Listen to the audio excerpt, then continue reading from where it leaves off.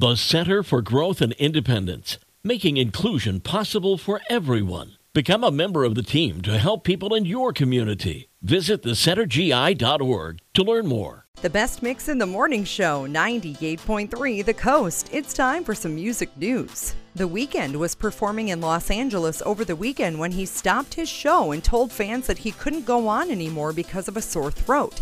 Fans unfortunately booed him as he left the stage, but he said, "I'm going to make sure everyone's good, gets your money back, and I'll do a show real soon for you guys, but I wanted to come out, personally apologize, and not just tweet or Instagram it. I love you," which, you know what? That's a stand-up guy move. I like that.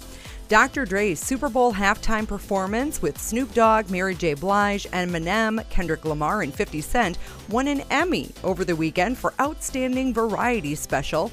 Eminem just needs a Tony Award, and he'll be an EGOT. And Kelly Clarkson may now be a Grammy-winning singer and an Emmy-winning talk show host, but she'll always be known as the very first American Idol winner. On the 20th anniversary of her historic win, September 4th, 2002, Kelly took to her socials to reflect on what a moment like that, pun intended, meant to her. She said, 20 years ago today, I won American Idol and it forever changed the course of my life.